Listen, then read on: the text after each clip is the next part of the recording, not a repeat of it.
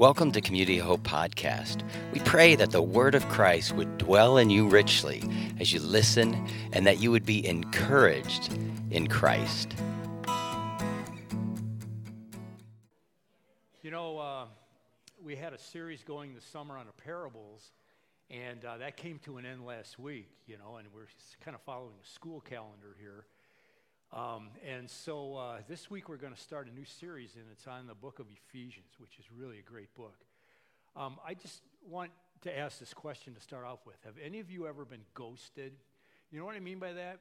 It's like you've been in a relationship, you got this close friend, and all of a sudden this person just like disappears out of your life.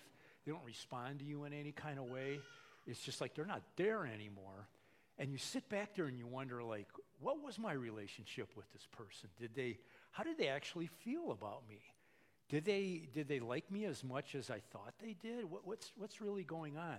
And I don't know if you've ever had that feeling about God, where you've gone like, yeah, I know they keep telling me that he loves me, but how does he really feel?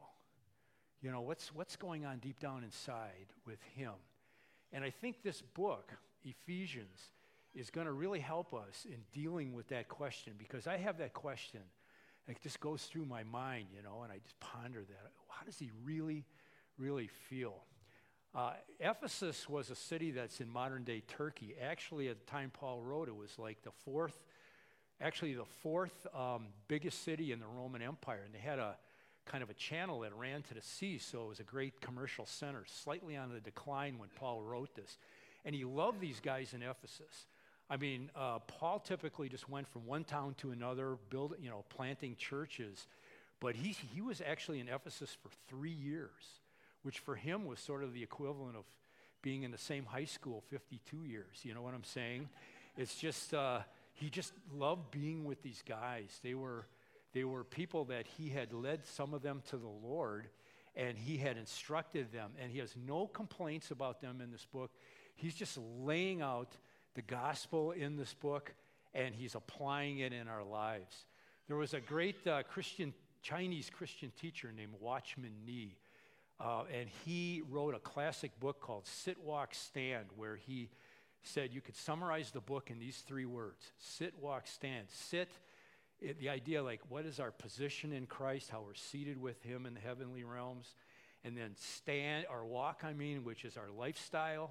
Once we know who we are, how is it that we're called to live?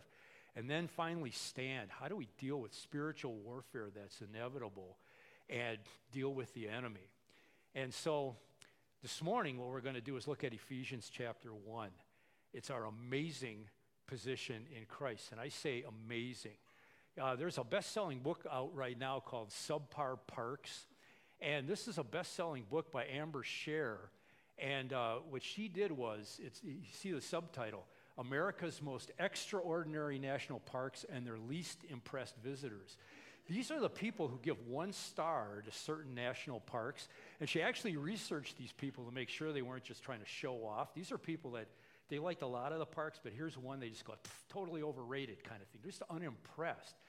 Like, for example, this was like Yosemite National Park. Trees block view, and there are too many gray rocks, okay? On the right there, that's Sequoia, one that has the beautiful trees. There are bugs, and they will bite you on your face, 1 star, Cindy, you've been to Glacier, right? So, too cold for me, said that person, 1 star. And this last one here, the Grand Canyon, a hole, a very, very large hole. They just gave it 1 star and walked away from it. The tragedy isn't the national parks that these people are so blasé about. The tragedy is so many people feel that way about God, right?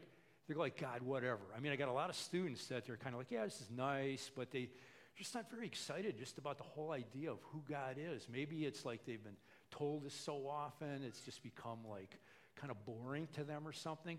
And even like really believers, who are really like into like the Lord, and we're just like following Jesus, after a while it just becomes kind of old hat, and we take it for granted. And what I want to do this morning is to try to rehabilitate your view of God, your view of the Lord and what he has done so that you and I can fully appreciate what is ours in Christ Jesus. And so we're going to start here with verse 3 of chapter 1. And it tells us this: all praise to God, the Father of our Lord Jesus Christ, who has blessed us with every spiritual blessing in the heavenly realms, because we are united with Christ. Even before he made the world, God loved us and chose us in Christ to be holy and without fault in his eyes. I remember the first time that this verse just hit me, and I started realizing what it was saying. And I thought, oh my goodness, it's like before God even created the world, he was thinking of me. And do you understand what that means for you too? He was thinking of you. He was going like, he hasn't even created the world. He goes like, yeah, Tom. And he's thinking like Brittany. And he's thinking Carrie. And he's thinking Joy. And he's going like, wow. And he chose us. He's going like, I got something special in mind for that person. I mean, that's just amazing. And it says that we were chosen for every spiritual blessing in the heavenly realms. He's going like, I want to give these people stuff that's going to last. Not like the temporal stuff that's great now and it just kind of fades away or gets rusty or deteriorates. But these are like spiritual blessings that are going to last and last and last. He had that in mind. He chose us. We are chosen people for lasting blessings. You know, one of my earliest memories was when my mom taught me baseball when I was just a little kid, you know, maybe 4 or 5 years old, and I fell in love with that sport. And I remember when I was in about the second grade or third grade, we lived by this parkway. And I would go, this is back in the day, the baby boomer days, when there were tons of kids and they played unsupervised in the neighborhoods and stuff. And I would walk the block down to the parkway by our house, and this was after school, okay? And there's these kids from the local Catholic school, St. Mary's, and they're playing baseball in a parkway. And these kids were bigger than I was. You know, I was like maybe a second grader or so, and I'm down there with this little cheap glove that my parents had bought me. It must have cost like 50 cents. The other kids called it the pancake. And I'm sitting down there, I'm watching these guys in the 5th, 6th, 7th, 8th grade, and I'm like, these guys are so cool. These guys are so great. I mean, they take baseball seriously and are playing hard. And I remember one kid hitting a home run that actually hit a freight train that was going by at the other side of the parkway right there. It was like, wow. And they had a kid named Simon who threw hard. They were playing hardball. And he just threw hard and wild. And one day, one of these kids and these kids also, they swore a lot. And when you're in like second grade, you're going, oh, that's so cool, you know? So these guys are like the upper crust, so to speak. And I remember one day one of the kids said, hey, kid, can you be the third backup catcher when Simon pitches? I thought, really? This is great. So I remember I would stand in the middle of the parkway, the road, the third backup catcher, and chase down balls that Simon would throw wildly. But it was great. It was like I was special. I was chosen. Now just imagine how that is in the heavenly realms, how we've been chosen by the Creator God, the Almighty Creator. He's got us in mind. He's going, come on, I want you to join my team. You know, and we've been adopted, it says. Verse 5, God decided in advance to adopt us into his own family by bringing us to himself through Jesus Christ. This is what he wanted to do, and it gave him great pleasure. You know, in Paul's day, when you got adopted, it meant that the family or arrangement you were in before, all your debts were canceled from that. And then you came into this new family, and you were entitled to everything that they had, the full inheritance. It says this is what he wanted to do, and it gave him great pleasure. So we praise God for the glorious grace he has poured out on us who belong to his dear Son. It gave him, he said, I want you in my family, and I love having you in my family. You know, the contrast I think of when I think of this is Franz Kafka. I teach one of his stories in my AP English class, but his stories were always like dark and depressing and frustrating.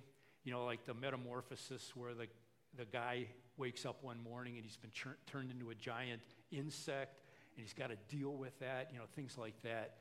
Kafka was an insurance salesman, and he wrote kind of part-time, you know, at night. And because his job didn't pay much, he lived with his family. And his father hated him. And his father, that's his picture there in the lower right, Herman Kafka. And he not only hated his son, but he made it clear by telling him what a disappointment he was. He said, "You are an irredeemable disappointment." And Kafka lived in this household, and this just tore him up. But he was so intimidated by his father that he couldn't talk to him about it. He couldn't confront him about it. And one day when he was about 33, he finally decided he was going to communicate to his father, but afraid to talk to him, he wrote him a letter. And he wrote about a 2-page letter, and it gradually became 47 pages. And finally, he said, "Okay, I'm going to give this to my father." But he was too afraid, so he gave it to his mother, Julia. And he said, "Will you give this to my dad?" And she looked at it and sat on it for about 2 or 3 days, and she thought, you know what? Herman's too busy to look at this. He's got a business to run. So she just gave it back to him, to Kafka. And Kafka lived in that kind of situation. At the age of about 38, he contracted tuberculosis. For the last 2 years of his life before he died, he lived in a sanatorium away from his family. They were the happiest years of his life.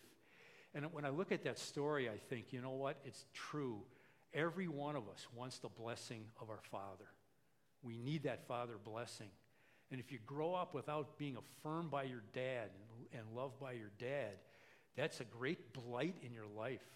That's destructive. I've seen that over and over again, in my teaching career when that is missing. And it's like what God has said is, look, whatever your earthly situation has been, whatever your history has been with your dad, he's going, I want to be your heavenly Father, and I'm going to adopt you into my family. And I'm happy to have you in my family. I am full of joy that you're in my family. That's what it says in Ephesians chapter 1. I've seen an example of this in my own extended family. That little boy you see there on the left, and he's also on the far right, that's Jonathan Atala.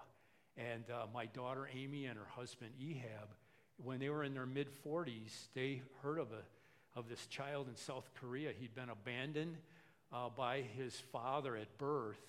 And then he was living with his mom, and his mom had a boyfriend, and the boyfriend said, it's either me or it's that kid. So she just dumped him. And he stayed with a foster family, which is a nice family.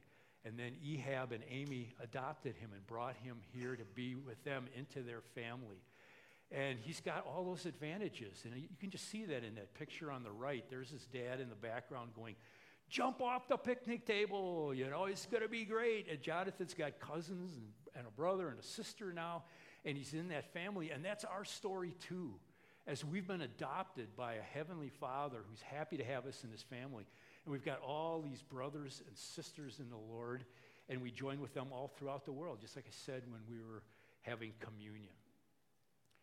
And then it goes on, and it says we've been ransomed. This is how we got in. He is so rich in kindness and grace that he purchased our freedom with the blood of his Son and forgave our sins. He has showered his kindness on us along with all wisdom and understanding. This cost was a great thing to get Jonathan into the family over there in Milwaukee with my son-in-law and my daughter. But this was a cost of the very life of Jesus Christ. He gave up his life to get us into his family. We've been ransomed. We've been bought into that family at great price. I've told the story before here, but I got to tell it again. This guy whose picture you're seeing, his name is Russell Saltzman, Lutheran minister, I think out in Nebraska.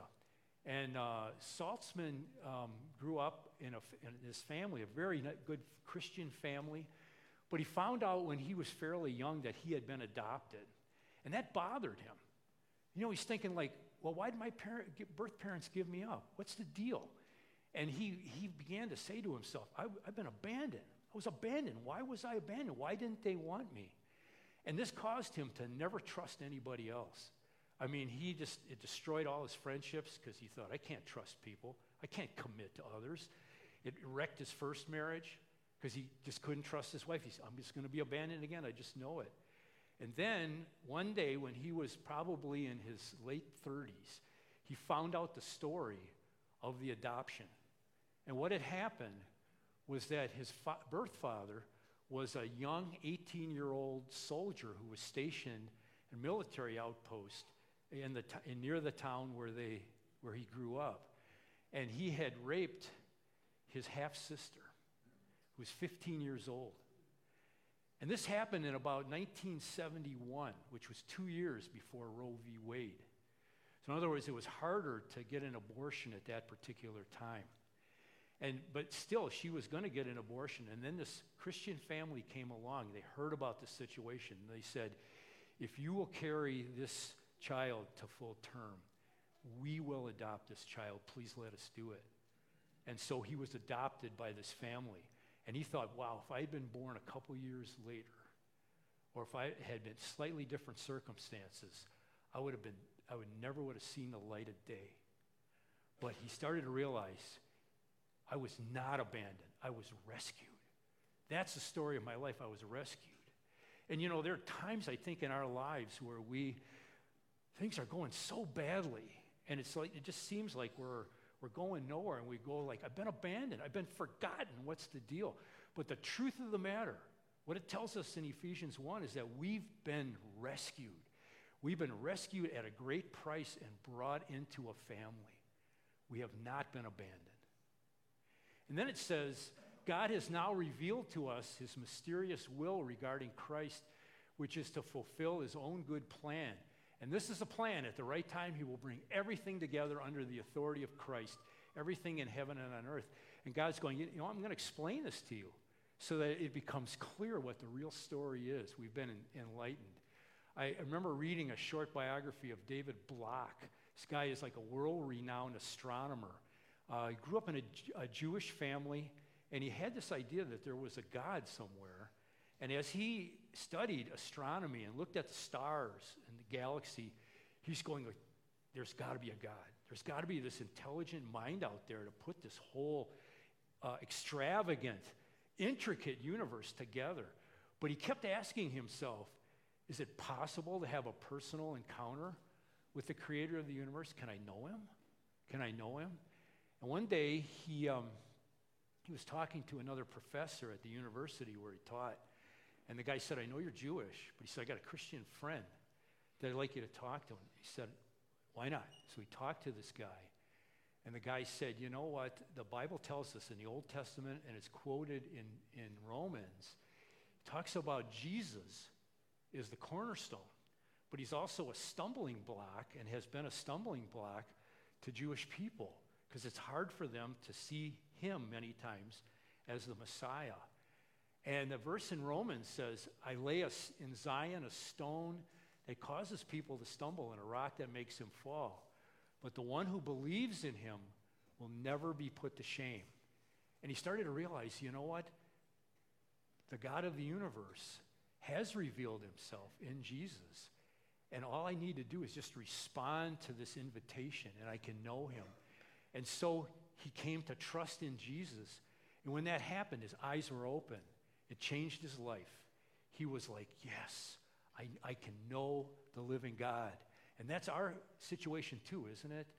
That we've come into like a personal relationship. He isn't just a God who's out there, but he's real and personal for us. Then it says we've been predestined. Furthermore, because we're united with Christ, we have received an inheritance from God, for he chose us in advance, and he makes everything work out according to his plan. It's like God's going like, yeah, I got a destiny for you, and it's a good one. I chose you in advance. Paul said this in Acts 17 when he was talking to the Athenian philosophers. He said, from one man, God made all the nations that they should inhabit the whole earth, and he marked out their appointed times in history and the boundaries of their lands. Do you know what that's saying? That's saying that the fact that you're right here or living, most of you are, I know there's several of you who live in Illinois. I saw a license plate like that this morning. But most of you live in Northeast Ohio, and here we are in August 2021. That is no accident. It says God put you in the various places where you've lived. Why would he do that? Well, it goes on, and it says, God did this so that they would seek him and perhaps reach out for him and find him, though he is not far from any one of us. He's going, I have put you in the specific circumstances that would make you want to reach out and try to find me. I've done that in a specific way. I am convinced that one of the reasons why Nan and I lived in Lakewood in the late 70s and early 80s was so that we could come in contact with a number of women who lived in our neighborhood in Lakewood who were in a Bible study. And when we were going through a time when we're just going like, we're a mess and what are we going to do? They really led us to the Lord at that time. It's no accident where God has put you. And the very fact that you're here this morning, hearing this word from Ephesians, is something that God's going, this is where you were supposed to be today. You know, I got an illustration of this week from an email from my principal. And it was actually, he was recounting something that I think one of you actually wrote him. Cindy here, last week. And I got to read to you what she wrote. We have this custom at Lutheran West that if you're a new student, like a freshman or a transfer, we give you a Bible, right? You do that in your classes, Jake. And Cindy wrote, I had a student in my 11th period study hall who said she had nothing to work on. This is very typical, right? I asked her how her classes went, and she said she'd received a Bible in religion class. She told me that she'd never had a Bible before and didn't know anything about it. Bring it over here, I said. So she sat next to me, and we opened her brand new Bible. I opened the table of contents and explained what Old Testament meant and what New Testament meant. Then I explained how to find the books, what a chapter meant, and a verse, etc. Afterwards, I had her look up John 3:16 and read it to me. She highlighted it, then I wrote down 4 of my other favorite verses and had her find them in her new Bible and read them to me. She was really happy and excited to do it and proud that she could do it. Why was that girl at Lutheran West, where they give out free Bibles, at that particular time in this week of August? That was no accident. God says, that's where you're going to be. And you're going to get a Bible, and you're going to starting to learn some things about me that are going to make you want to know me better. It's no accident at all. God had that all figured out. Isn't that cool? And then in Romans 8:29, for those God foreknew, he also predestined to be conformed to the image of his Son, that he might be the firstborn among many brothers and sisters. You wonder sometimes, why are these things happening to me? And God's going, you know what? I've kind of tweaked your life so that you are going to get more and more like me and more like Jesus. And your character is being developed, sometimes in very, very painful ways. But it's going to be good. That's how all things are working out for your good. And finally, we've been sealed. And he says, and now you Gentiles have also heard the truth, the good news that God saves you. And when you believed in Christ, he put a seal on you by giving you the Holy Spirit, whom he promised long ago.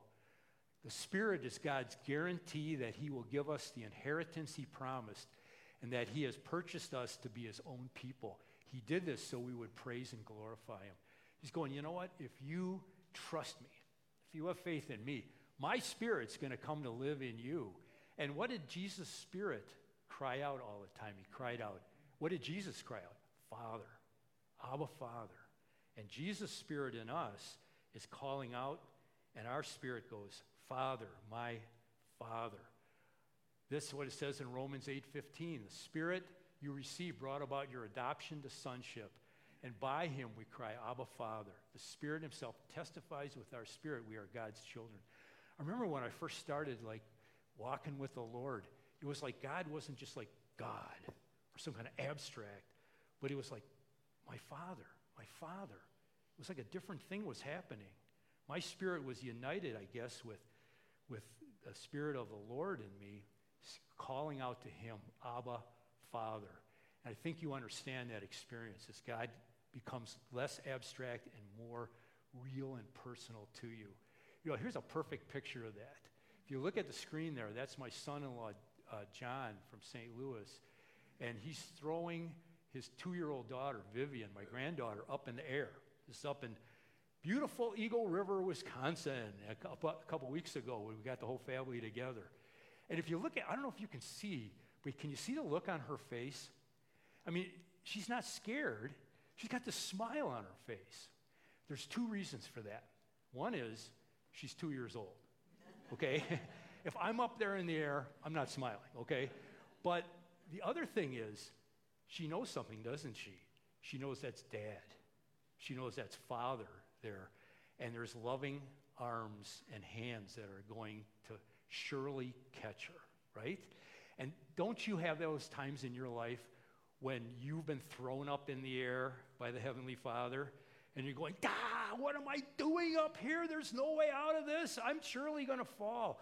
But deep down inside, you know there are loving hands that are absolutely and surely going to catch you, and it's all going to be good. That's that guarantee of the Holy Spirit witnessing that to our hearts. You know, I don't know if you saw the story in the news, but about 6 weeks ago, maybe 7, 8 weeks, this woman on the left here, Carrie Smith, she lived down the road in North Royalton in an apartment, and her ex-boyfriend, broke into the apartment and beat her to death with a baseball bat. It's a horrific crime. And then he stuffed her body in the trunk of her car, and he drove it to a landfill in Ashtabula and dumped the body there. And Connie, her mother, who was at our Bible study last Tuesday night, had to go to identify the body, and it was just a horrible experience. But 2 weeks ago, they had the funeral for Carrie. And Connie actually gave a eulogy. I don't know how you do that, where your beloved daughter has been brutally murdered like this, but you're able to stand up there in front of that crowd of people. It was a full church, just there to console her. And she talked about her, like any good eulogy, she talked about her daughter and how her daughter, what a sweetheart she was, and all the good things about her. And then she said, now let me tell you about my Jesus. And she started talking about Jesus, and she started sharing the hope that she had and the reason that she was able to experience this peace on top of this horrible emotions that she was feeling. And she's talking about how confident she was in the fact that Carrie is going to live forever. She may be dead physically, but she's got an eternal future. Because we serve a living Lord. He's a resurrected Jesus Christ. And Connie was able to tell about her Jesus to these people and bring this strong testimony. Because Connie knew, like you and I have heard from Ephesians chapter 1 this morning, that she and her daughter, and this applies to all of us here who are followers of Jesus, we've been chosen before the creation of the world. We've been adopted into this family. We've been ransomed. We've been enlightened, we've been predestined, and we've been sealed. And I'll tell you what, as we look at that and we think about our God, we're going, you know what? Can't give that 1 star. At all the stars in the universe wouldn't be enough to rate how awesome and wonderful He is. So let's pray. And I want to use for my prayer this morning words from the end of Ephesians 1. We're pretty close to the end, and just adapt this for the prayer. So I'm going to pray this. Father, we pray to you constantly, asking you, the glorious Father of our Lord Jesus Christ, to give all of us spiritual wisdom and insight so that we might grow in our knowledge of you. I pray that our hearts will be flooded with light so that we can understand the confident hope that you have given to those you have called, and the rich and glorious inheritance you have given to us, your holy people. In Jesus' name, who made this all possible, amen. Thanks for listening. For more information about Community of Hope, go to www.cohchurch.com. God bless you today.